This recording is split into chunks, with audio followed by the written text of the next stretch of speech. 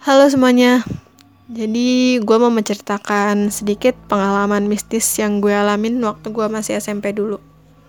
Kebetulan gue itu SMP-nya pesantren, bukan SMP negeri biasa. Terus pesantren gue juga berlokasi ada di Bogor, atau orang-orang mengenalnya sebagai Pesantren Pertanian Darul Fallah.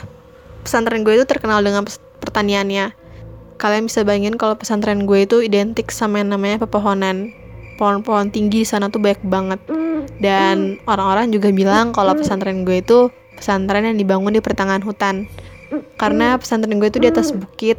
Ya kalian bisa bayangkan hutan terus dibikin kehidupan di dalamnya. Pesantren gue juga udah dibangun cukup lama, sekitar dari tahun 60-an. Jadi pesantren gue itu udah bisa dibilang pesantren tua.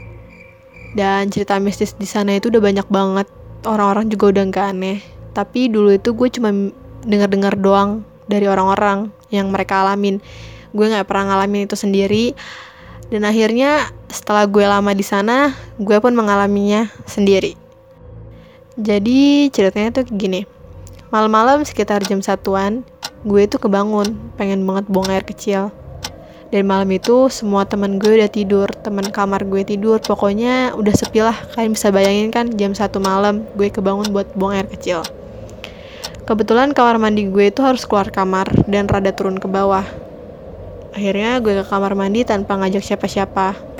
Gue jalan, pas gue lagi turun tangga, yang gue denger cuma suara keran air ngalir doang, suara jangkrik.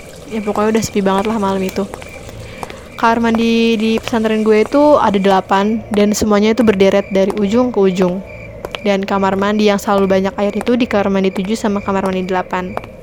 Akhirnya gue milih kamar mandi 7. Walaupun sebenarnya gue juga gak berani milih kamar mandi yang ujung-ujung banget. Karena di sana banyak air, jadi gue pilih kamar mandi sana. Akhirnya gue masuk kamar mandi 7 dan gue buang air kecil. Dan setelah gue mau ngambil gayung, gue baru ingat kalau gue tuh gak bawa gayung dari kamar.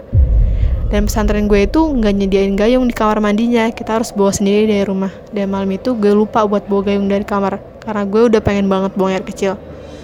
Gak lama dari itu gue denger ada yang masuk di kamar mandi 8. Pintu kamar mandi 8 itu emang rada susah ditutup, jadi kalau ada yang masuk itu kita bisa tahu. Akhirnya gue berinisiatif buat minjem gayung ke kamar mandi sebelah. Gue bilang gini, kamar mandi 8 pinjem gayung dong. Gak lama dari itu tiba-tiba kamar mandi 8 jawab, kepala aja gak punya, apalagi gayung. Di situ gue kaget, dan yang bikin gue kaget lagi suaranya itu suara cowok, bukan suara cewek. Kalian bisa bayangin kan, asrama putri malam-malam ada cowok, kan gak mungkin banget. Akhirnya di situ gue langsung refleks nengok ke belakang bak, dan gue nemuin botol yang udah kepotong. Gue gunain itu buat jadi gayung. Gue buru-buru, pas gue keluar kamar mandi, gue pengen langsung pergi, tapi gue penasaran siapa yang ada di kamar mandi itu, dan pintunya itu masih ketutup. Akhirnya dengan keberanian gue dorong pintunya, dan di dalam gak ada siapa-siapa. Di situ gue lari sekencang-kencangnya langsung ke kamar.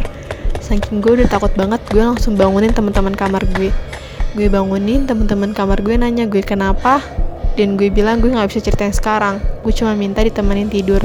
Akhirnya gue tidur sampai besok pagi, dan paginya gue diceritain semuanya ke teman-teman gue, dan teman-teman gue juga kaget dengernya karena gue ngalamin tuh kayak gitu malam-malam jam 1. Akhirnya dari situ gue udah nggak berani lagi namanya malam-malam ke kamar mandi sendirian. Bahkan akhirnya dari situ gue mulai menahan kalau gue kebelet apapun malam-malam, gue nggak berani lagi kamar mandi, gue tahan sampai besok pagi.